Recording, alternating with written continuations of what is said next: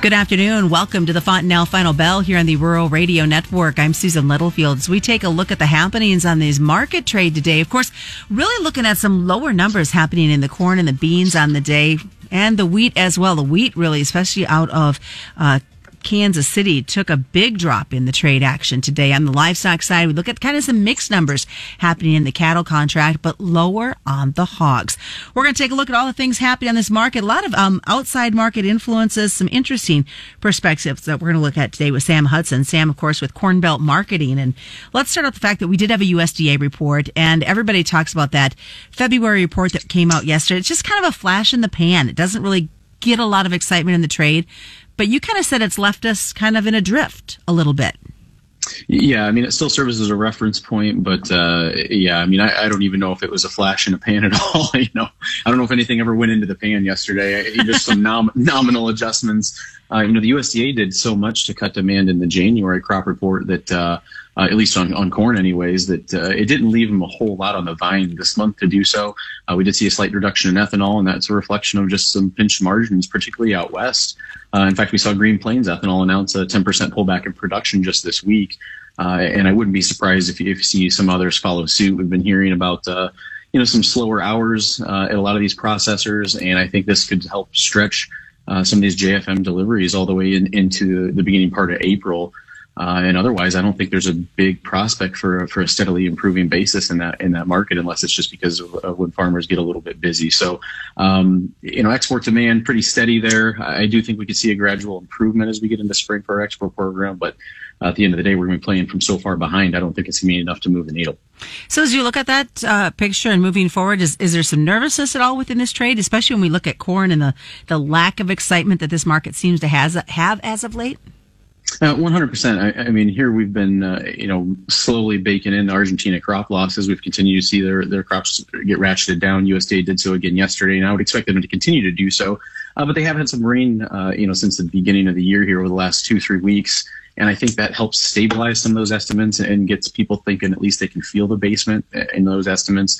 And all the while, we haven't really seen a pullback in Brazil. So with that being said, I think the market's just kind of awaiting, and the risk long term is kind of a slow, gradual bleed out as these inversions come out of the market amidst the realization that we're going to plant another crop here in the U.S. on top of it.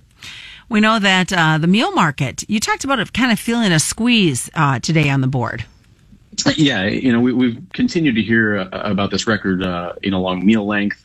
We saw that taken out just a bit as we got into, the beginning part of this year, into the beginning part of February. But now just today, after some sideways lackadaisical trade, we see the meal turn around and now cash meal trade indicator here, over $500 a ton. And you got the March contract, banging on the door, $500 a ton again. So as we go into expiration and delivery there, that March-May spread, narrowed quite a lot today, by over $5 a ton in itself. And so seeing quite a lot of volatility there. All the while we've seen oil just battered, the soy oil side of things. So we're going to see a lot of focus still on the meal oil share. I think this is, mostly tied to that drought in Argentina that we mentioned. They crush a lot of their beans.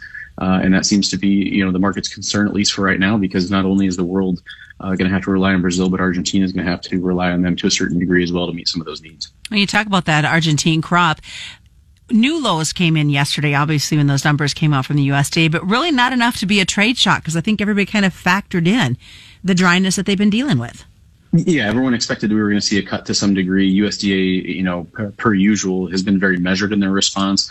We saw some pretty dramatic, reductions last month from some of the South American private estimates, Buenos Aires Grain Exchange being one of them. And, like I mentioned, I think a lot of those numbers are just going to kind of be moderated at this point.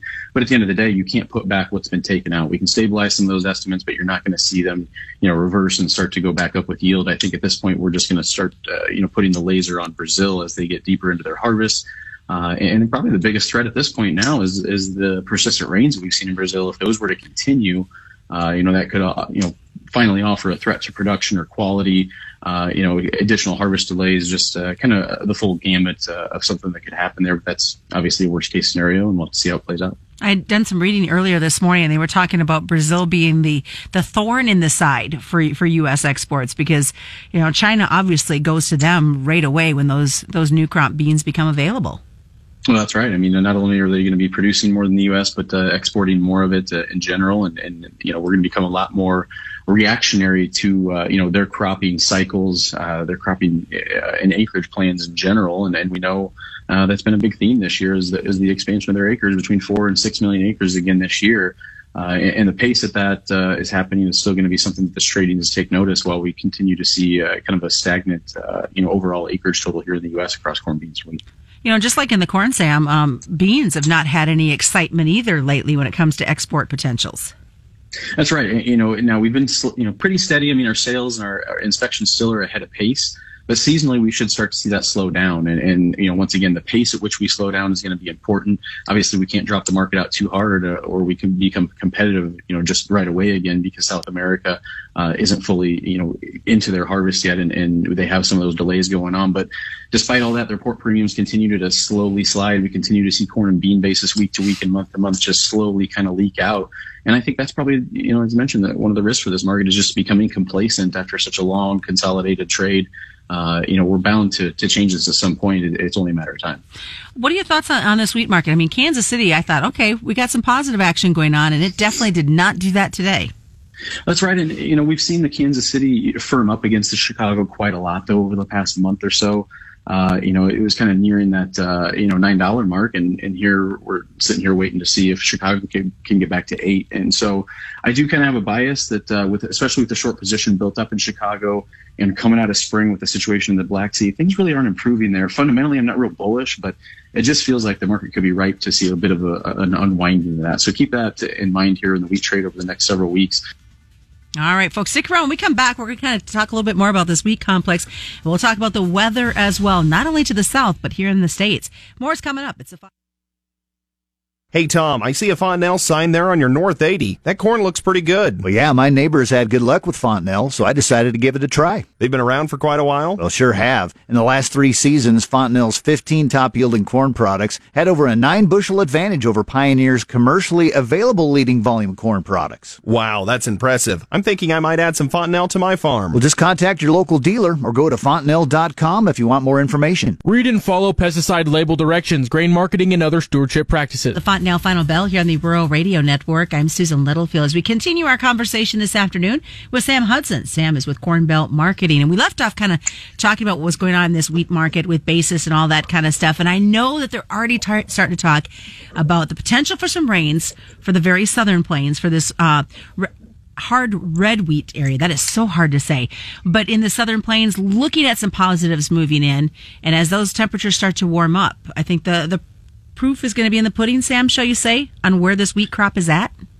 Well, it always is, but what do we say? We get 9 cups of pudding, right? We got 9 lives, 9 times to kill it. So at the end of the day, I still will go back to, this most recent report yesterday, which keeps our domestic stocks to usage at around 30% for wheat. We've got plenty of it around. I think our production is more going to be influencing, basis and cash spreads here domestically. Obviously, the biggest thing for futures direction, I think, at least over the next 3 to 4 months, is the trajectory here in the Black Sea region. We talked about the big short position built up in Chicago.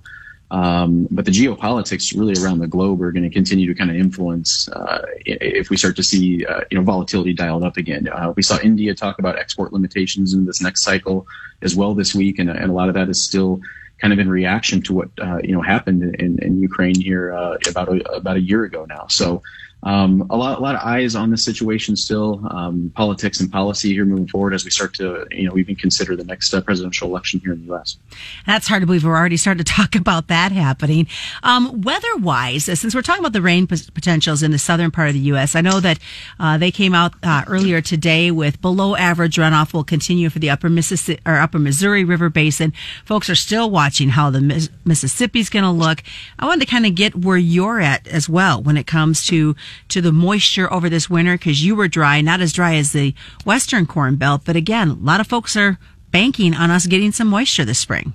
That's right, and we're going to have to see that, particularly out west, especially west of the Missouri. We're sitting pretty good right here. We did finish our crop this year on fumes. We had a lot of record yields around here, just phenomenal weather. With the exception of the better part of July, we were pretty dry. But we started off so well, and the roots were well established that we still saw those pretty high-end yields.